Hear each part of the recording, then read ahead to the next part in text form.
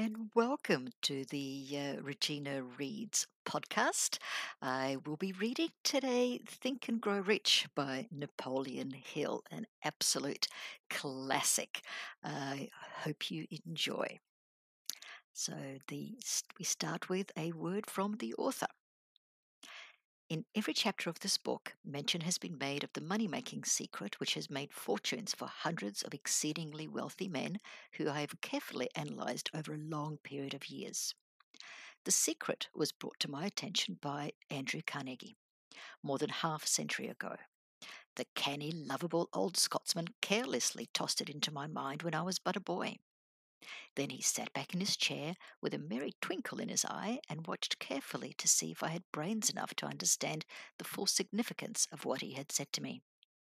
When he saw that I had grasped the idea, he asked if I would be willing to spend 20 years or more preparing myself to take it to the world, to men and women who, without the secret, might go through life as failures. I said I would, and with Mr. Carnegie's cooperation, I kept my promise. This book contains the secret, after having been put on a practical test by thousands of people in almost every walk of life.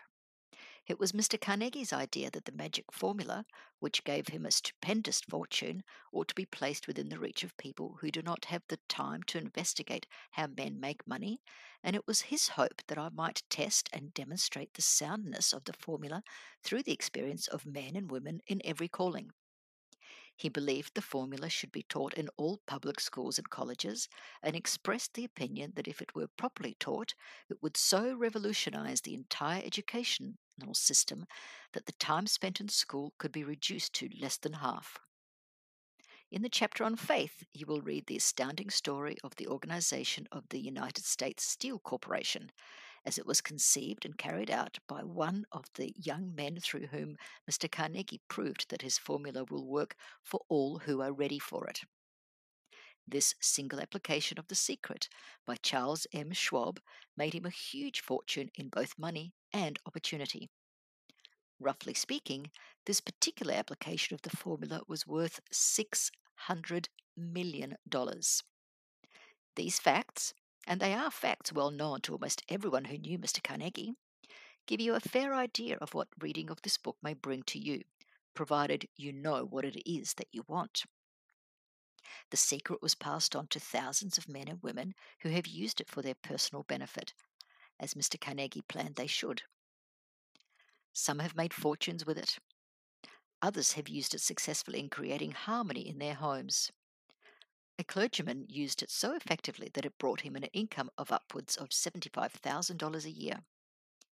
Arthur Nash, a Cincinnati tailor, used his near-bankrupt business as a guinea pig on which to test the formula.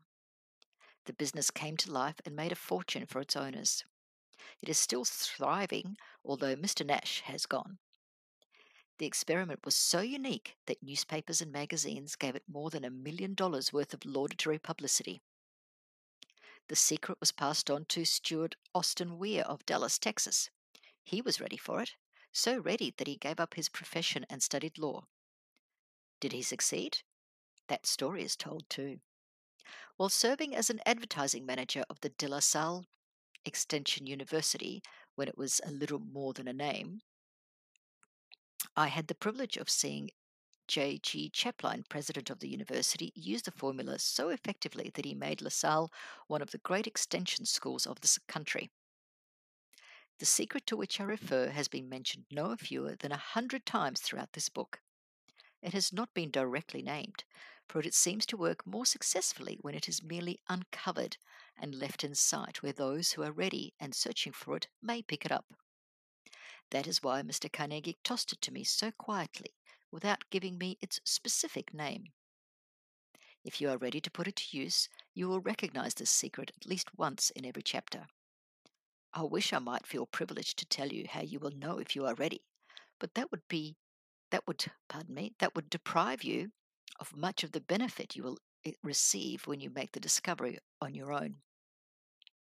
If you have ever been discouraged, if you have had difficulty to surmount which took the very soul out of you, if you have tried and failed, if you were ever handicapped by illness or physical affliction, The story of my son's discovery and use of the Carnegie formula may prove to be the oasis in the desert of lost hope for which you have been searching.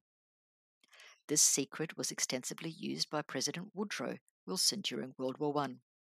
It was passed on to every soldier who fought in the war, carefully wrapped in the training received before going to the front. President Wilson told me it was a strong factor in raising the funds needed for the war. A peculiar thing about this secret is that those who once acquire it and use it find themselves literally swept on to success.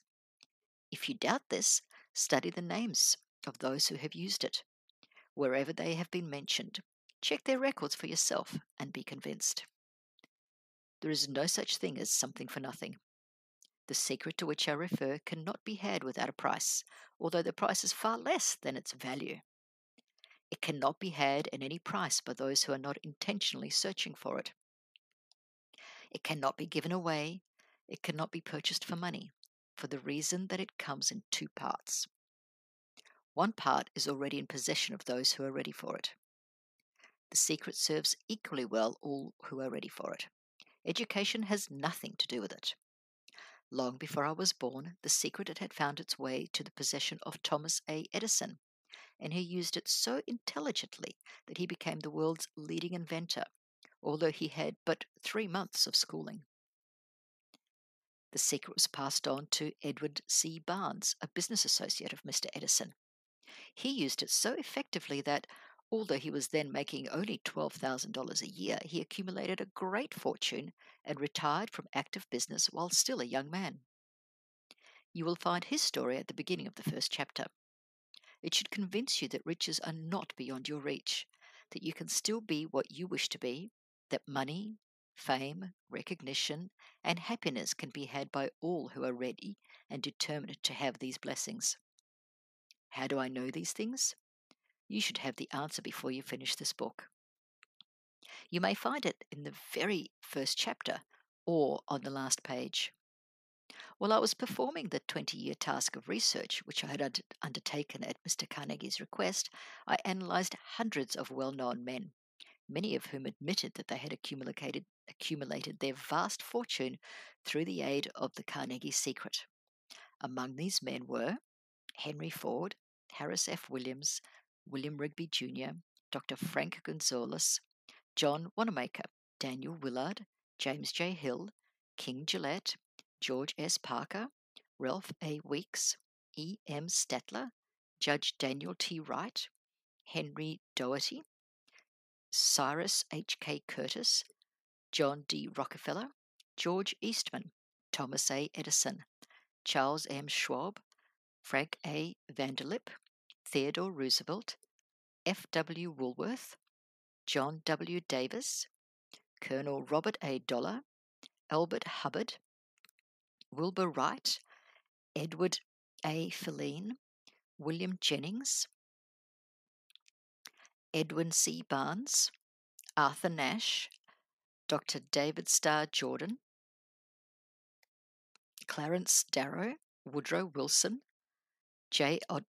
Ogden Armour, William Howard Taft, Arthur Brisbane, Luther Burbank, Julius Rosenwald, Edward W. Bok, Stuart Austin Weir, Frank A. Munsey, Dr. Frank Crane, Albert H. Gary, George M. Alexander, Dr. Alexander Graham Bell, J. G. Chaplin, U.S. Senator Jennings Randolph, John H. Patterson. These names represent but a small fraction of the hundreds of well-known Americans whose achievements, financial and otherwise, prove that those who understand and apply the Carnegie secret reach high stations in life. I have never known anyone who was inspired to use the secret who did not achieve noteworthy success in his chosen calling. I have never known any person to distinguish himself or to accumulate riches of any consequence without possession of the secret. From these two facts, I draw the conclusion that the secret is more important as a part of the knowledge essential for self-determination than any which one receives through what is popularly known as an education. What is education anyway? This has been answered in full detail. Somewhere, as you read, the secret to which I refer will jump from the page and stand boldly before you, if you are ready for it. When it appears, you will recognize it. Whether you receive the sign in the first or the last chapter, stop for a moment when it presents itself and turn down a glass, for that occasion will mark the most important turning point of your life. Remember, too, as you go through the book, that it deals with facts and not with fiction, its purpose being to convey a great universal truth which all who are ready may learn what to do and how to do it. They will also receive the needed stimulus to make a start. As a final word of preparation, before you begin the first chapter, may I offer one brief suggestion which may provide a clue by which the Carnegie secret may be recognized? It is this: all achievement, all earned riches have their beginning in an idea. If you are ready for the secret, you already possess one half of it.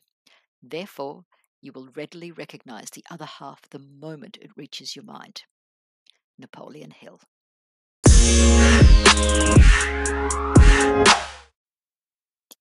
Chapter 1. Thoughts Are Things. The man who thought his way into partnership with Thomas A. Edison. Truly, thoughts are things, and powerful things at that, when they are mixed with definitiveness of purpose, persistence, and a burning desire for their translation into riches or other material objects. Some years ago, Edwin C. Barnes discovered how true it is that men really do think and grow rich. His discovery did not come about in one sitting. It came little by little, beginning with a burning desire to become a business associate of the great Edison. One of the chief characteristics of Barnes' desire was that it was definite. He wanted to work with Edison, not for him. Observe carefully the description of how he went about translating his desire into reality, and you will have a better understanding of the principles which lead to riches. When his desire or impulse of thought first flashed into his mind, he was in no position to act upon it. Two difficulties stood in his way. He did not know Mr. Edison, and he did not have enough money to pay his railroad fare to Orange, New Jersey. These difficulties were sufficient to have discouraged the majority of men from making any attempt to carry out the desire. But this was no ordinary desire. The inventor and the tramp. He presented himself at Mr. Edison's laboratory and announced that he was going to go into business with the inventor. In speaking of the first meeting between Barnes and Edison years later, Mr. Edison said, "He stood there before me, looking like an ordinary tramp, but there was something in the expression of his face which conveyed the impression that he was determined to get what he had come after. I had learned from years of experience that with men, that when a man really desires a thing so deeply that he is willing to stake his entire future on a single turn of the wheel in order to get it, he is sure to win. I gave him the opportunity he asked for, because I saw he had made up his mind to stand by until he succeeded. Subsequent events proved that no mistake was made." It could not have been the young man's appearance which got him his start in the Edison office, for that was definitely against him. It was what he thought that counted. Barnes did not get into his partnership with Edison in his first interview. He did get a chance to work in the Edison offices at a very nominal wage. Months went by. Apparently nothing happened to bring nearer the coveted goal which Barnes had set upon in his mind as his definite major purpose. But something important was happening in Barnes' mind. He was constantly intensifying his desire to become the business associate of Edison. Psychologists have correctly said that when one is truly ready for a thing, it puts in its appearance. Barnes was ready for a business association with Edison. Moreover, he was determined to remain ready until he got that which he was seeking. He did not say to himself, "Oh, well, what's the use? I guess I'll change my mind and try for a salesman's job." But he did say, "I came here to go into business with Edison, and I'll accomplish this end if it takes the remainder of my life." He means it. What a different story men would have to tell if only they would adopt a definite purpose and stand by that purpose until it had time to become an all-consuming obsession. Maybe young Barnes did not know it at the time, but his bulldog determination, his persistence in standing back of a single desire, was destined to mow down all opposition and bring him the opportunity he was seeking. Sly disguises of opportunity. When the opportunity came, it appeared in a different form and from a different direction than Barnes had expected.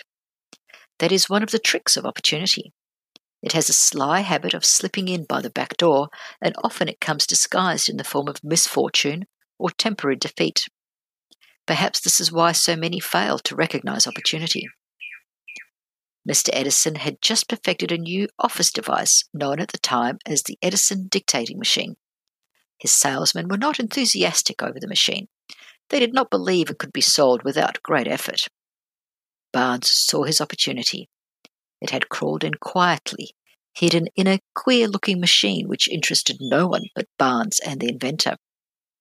Barnes knew he could sell the Edison dictating machine. He suggested this to Edison and promptly got his chance. He did sell the machine. In fact, he sold it so successfully that Edison gave him a contract to distribute and market it all over the nation. Out of that business association, Barnes made himself rich in money, but he did something infinitely greater. He proved that one really may think and grow rich. How much actual cash that original desire of Barnes was worth to him, I have no way of knowing. Perhaps it brought him $2 or $3 million, but the amount, whatever it is, becomes insignificant when it is compared with the greater asset he acquired in the form of definite knowledge that an intangible impulse of thought can be transmuted into material rewards by the application of known principles. Barnes literally thought himself into a relationship with the great Edison. He thought himself into a fortune. He had nothing to start with except the capacity to know what he wanted and the determination to stand by that desire until he realized it. 3 feet from gold. One of the great, most common causes of failure is the habit of quitting when one is overtaken by temporary defeat. Every person is guilty of making this mistake at one time or another. An uncle of R.U. Darby was caught by the gold fever in the gold rush days and went west to dig and grow rich. He had never heard that more gold has been mined from the thoughts of men than has ever been taken from the earth. He staked a claim and went to work with pick and shovel. After weeks of labor, he was rewarded by the discovery of the shining ore. He needed machinery to bring the ore to the surface. Quietly, he covered up the mine, retraced his footsteps to his home in Williamsburg, Maryland, told his relatives and a few neighbors of the strike. They got together money for the needed machinery and had it shipped. The uncle and Darby went back to work the mine. The first car of ore was mined and shipped to a smelter. The returns proved that they had one of the richest mines in Colorado. A few more cars of that ore would clear the debts. Then would come the big killing and profits. Down went the drills. Up went the hopes of Darby and uncle. Then something happened. The vein of gold ore disappeared. They had come to the end of the rainbow and the pot of gold was no longer there. They drilled on, desperately trying to pick up the vein again, but to no avail. Finally, they decided to quit. They sold the machinery to a junkman for a few $100s and took the train back home. The junkman called in a mining engineer to look at the mine and do a little calculating. The engineer advised that the project had failed because the owners were not familiar with fault lines. His calculations showed that the vein would be found just 3 feet from where the Darbys had stopped drilling. That is exactly where it was found. The junkman took millions of dollars in ore from the mine because he knew enough to seek expert counsel before giving up. I will never stop because men say no. Long afterwards, Mr. Darby recouped his loss many times over when he made the discovery that desire can be transmuted into gold. The discovery came after he went into the business of selling life insurance. Remembering that he had lost a huge fortune because he stopped 3 feet from gold, Darby profited by the experience in his chosen work by the simple method of saying to himself, I stopped 3 feet from gold, but I never stop because men say no when I ask them to buy insurance. Darby became one of a small group of men who sell over $1 million in life insurance annually. He owed his stickability to the lesson he learned from his quitability in the gold mining business. Before success in any man's life, he is sure to meet with much temporary defeat and perhaps some failure. When defeat overtakes a man, the easiest and most logical thing to do is to quit. That is exactly what the majority of men do. More than 500 of the most successful men this country has ever told the author their greatest success came just one step beyond the point at which defeat had overtaken them. Failure is a trickster with a keen sense of irony and cunning. It takes a great delight in tripping one when success is almost within reach. 50-cent lesson in persistence. Shortly after Mr. Darby received his degree from the University of Hard Knocks and had decided to profit by his experience in the gold mining business, he had the good fortune to be present on an occasion that proved to him that no does not necessarily mean no. One afternoon he was helping his uncle grind wheat in an old-fashioned mill. The uncle operated a large farm in which a number of coloured sharecrop farmers lived. Quietly, the door was opened and a small coloured child, the daughter of a tenant, walked in and took her place near the door. The uncle looked up, saw the child, and barked at her roughly. "What do you want?" Meekly, the child replied, "My mammy say send her 50 cents. "I'll not do that," the uncle retorted. "Now run on home." "Yes, sir," the child replied, but she did not move. The uncle went ahead with his work, so busily engaged that he did not pay enough attention to the child to observe that she did not leave. When he looked up and saw her still standing there, he yelled at her, "I told you to go home. Now go, or I'll take the switch to you." The little girl said, "Yes, sir," but she did not budge. The uncle dropped a sack of grain as he was about to pour into the mill hopper, picked up a barrel stave, and started towards the child with an expression on his face that indicated trouble. Darby held his breath. He was certain as if he was about to witness an assault. He knew his uncle had a fierce temper. When the uncle reached the spot where the child was standing, she quickly stepped forward 1 step, looked into his eyes, and screamed at the top of her shrill voice, "My mammy's got to have that 50 cents. The uncle stopped, looked at her for a minute, then slowly laid the barrel stave on the floor, put his hand in his pocket, took out $50 and gave it to her. The child took the money and slowly backed towards the door, never taking her eyes off the man who she had just conquered. After she had gone, the uncle sat down on a box and looked out the window into space for more than 10 minutes. He was pondering in awe over the whipping he had just taken. Mr. Darby, too, was doing some thinking. That was the first time in all his experience that he had seen a coloured child deliberately master an adult white person. How did she do it? What happened to his uncle that caused him to lose his fierceness and become as docile as a lamb? What strange power did this child use that made her master of the situation? These and other similar questions flashed into Darby's mind, but he did not answer until years later when he told me the story.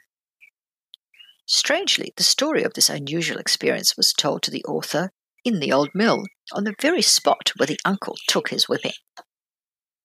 The strange power of a child. As we stood there in that musty old mill, Mr. Darby repeated the story of the unusual conquest and finished by asking, "What can you make of it? What strange power did that child use that so completely whipped my uncle?" The answer to this question will be found in the principles described in this book. The answer is full and complete. It contains details and instructions sufficient to enable anyone to understand and apply the same force which the little child accidentally stumbled upon. Keep your mind alert.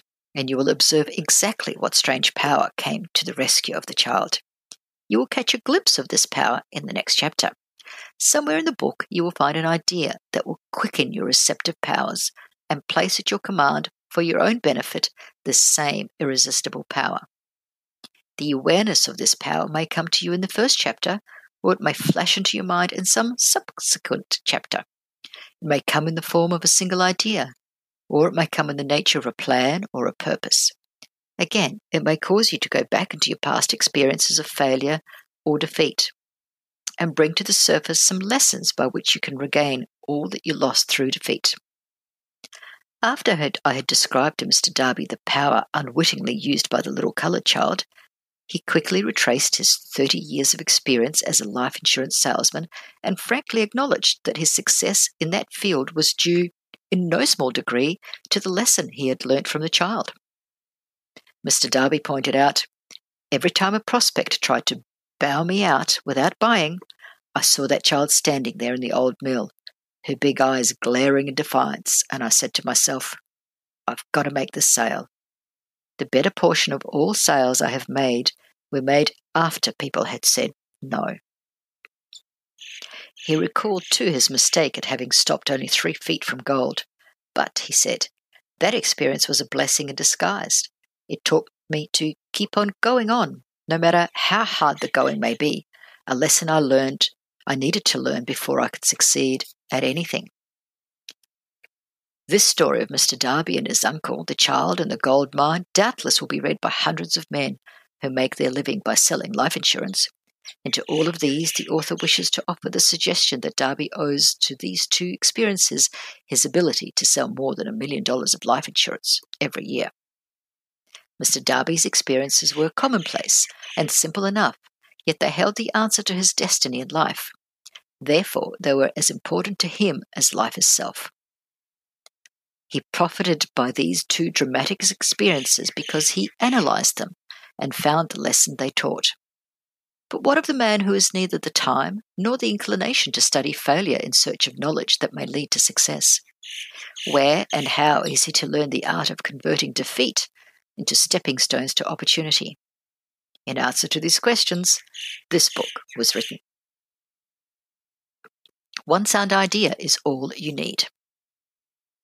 The answer called for a description of 13 principles, but remember, as you read, the answer you may be seeking to the questions which have caused you to ponder over the strangeness of life may be found in your own mind through some idea, plan, or purpose which may spring into your mind as you read. One sound idea is that one needs to achieve success. The principles described in this book contain ways and means of creating useful ideas. Before we go into any further in our research to the description of these principles, we believe you are entitled to receive this important suggestion. When riches begin to come, they come so quickly, in such great abundance, that one wonders where they have been hiding during all these lean years. This is an astounding statement, and all the more so when we take into consideration the popular belief that riches come only to those who work hard and long. When you begin to think and grow rich, you will observe that riches begin with a state of mind, with definiteness of purpose, with little or no hard work. You and every other person ought to be interested in knowing how to acquire that state of mind which will attract riches. I spent 25 years in research because I too wanted to know how wealthy man became that way. Observe very closely.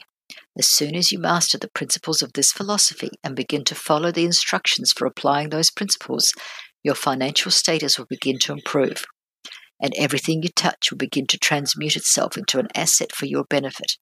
Impossible? Not at all. One of the main weaknesses of mankind is the average man's familiarity with the word impossible. He knows all the rules which will not work. He knows all the things which cannot be done. This book was written for those who seek the rules which have made others successful and are willing to stake everything on those rules. Success comes to those who become success conscious. Failure comes to those who indifferently allow themselves to become failure conscious. The object of this book is to help all who seek it to learn the art of changing their minds from failure consciousness to success consciousness. Another weakness found in altogether too many people is the habit of measuring everything and everyone by their own impressions and beliefs. Some persons who read this will believe that they cannot think and grow rich because their thought habits have been steeped in poverty, want, misery, failure, and defeat. These unfortunate people remind me of a prominent Chinese who came to America to be educated in American ways. He attended the University of Chicago. One day, President Harper met this young Oriental on campus, stopped to chat with him for a few minutes, and asked what had impressed him as being the most noticeable characteristic of the American people. "Why," the student exclaimed, "the queer slant of your eyes. Your eyes are off slant." What do we say about the Chinese? We refuse to believe that which we do not understand. We foolishly believe that our own limitations are the proper measure of limitations. Sure, the other fellow's eyes are off slant because they are not the same as our own. The impossible Ford V8 motor. When Henry Ford decided to produce his famous V8 motor, he chose to build an engine with the entire 8 cylinders cast in one block and instructed his engineers to produce a design for the engine. The design was placed on paper, but the engineers agreed to a man that it was simply impossible to cast an 8-cylinder engine block in one piece. Ford said, "Produce it anyway." But they replied, "It's impossible."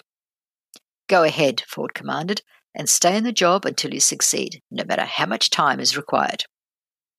The engineers went ahead. There was nothing else for them to do if they were to remain on the Ford staff. 6 months went by, nothing happened.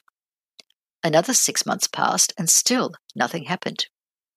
The engineers tried every conceivable plan to carry out the order, but the thing seemed out of the question. Impossible. At the end of the year, Ford checked with his engineers, and again they informed him that they had found no way to carry out his orders. "Go right ahead," said Ford. "I want it, and I'll have it." They went ahead, and then, as if by a stroke of magic, the secret was discovered. The Ford determination had won once more.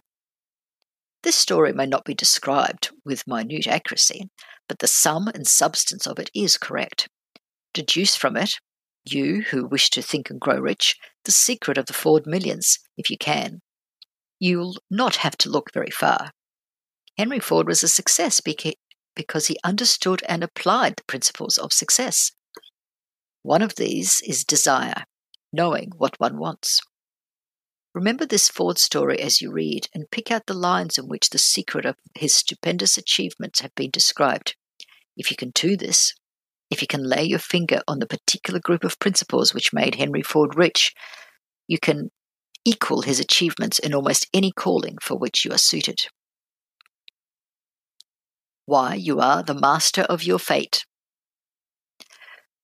When Henley wrote the prophetic lines, "I am the master of my fate, I am the captain of my soul," he should have informed us that we are the masters of our fate, the captains of our souls, because we have the power to control our thoughts. He should have told us that our brains become magnetized with the dominating thoughts which we hold in our minds, and by means with which no man is familiar, these magnets attract to us the forces, the people, the circumstances of life which harmonize with the nature of our dominating thoughts. He should have told us that before we can accumulate riches in great abundance, we must magnetize our minds with intense desire for riches, that we must become money conscious until the desire for money drives us to create definite plans for acquiring it. But, being a poet and not a philosopher, Henley contented himself by stating a great truth in poetic form. Leave those who followed him to interpret the philosophical meaning of his lines. Little by little, the truth has unfolded itself, until it now appears certain that the principles described in his book hold the secret mastery over our economic fate. principles that can change your destiny. We're now ready to examine the first of these principles. Maintain a spirit of open-mindedness and remember as you read, they are the invention of no one man. The principles have worked for many men. You can put them to work for your own enduring benefit. You will find it easy, not hard to do. Some years ago, I delivered the commencement address at Salem College, Salem, West Virginia. I emphasized the principle described in the next chapter with so much intensity that one of the members of the graduating class definitely appropriate and made it part of his own philosophy. The young man became a congressman and an important factor in Franklin D. Roosevelt's administration. He wrote me a letter in which he so clearly stated his opinion of the principle outlined in the next chapter that I have chosen to publish this letter as an introduction to that chapter. It gives you an idea of the rewards to come.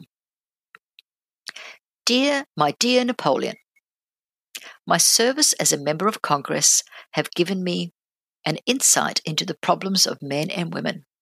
I'm writing to offer a suggestion which may become helpful to thousands of worthy people. In 1922, you delivered the commencement address at Salem College when I was a member of the graduating class. In that address, you planted in my mind an idea which has been responsible for the opportunity I now have to serve the people of my state, and will be responsible in a very large measure for what success I may have in the future. I recall, as though it were yesterday, the marvelous description you gave of the method by which Henry Ford, with but little schooling, without a dollar, with no influential friends, rose to great heights. I made up my mind then, even before you had finished your speech, that I would make a place for myself, no matter how many difficulties I had to surmount. Thousands of young people will finish their schooling this year and within the next few years. Every one of them will be seeking just such a message of practical encouragement as the one I received from you. They will want to know where to turn, what to do to get started in life. You can tell them because you have helped to solve the problem of so many, many people. There are thousands of people in America today who would like to know how they can convert ideas into money. People who must start at scratch without finances and recoup their losses. If anyone can help them, you can. If you publish the book, I would like to own the first copy that comes from the press, personally autographed by you. With best wishes, believe me, cordially yours, Jennings Randolph. 35 years after I made that speech, it was my pleasure to return to Salem College in 1957 and deliver their baccalaureate sermon. At that time, I received an honorary Doctor of Literature degree from Salem College. Since that time in 1922, I have watched Jennings Randolph rise to become one of the nation's leading airline executives, a great inspirational speaker, a United States Senator from West Virginia.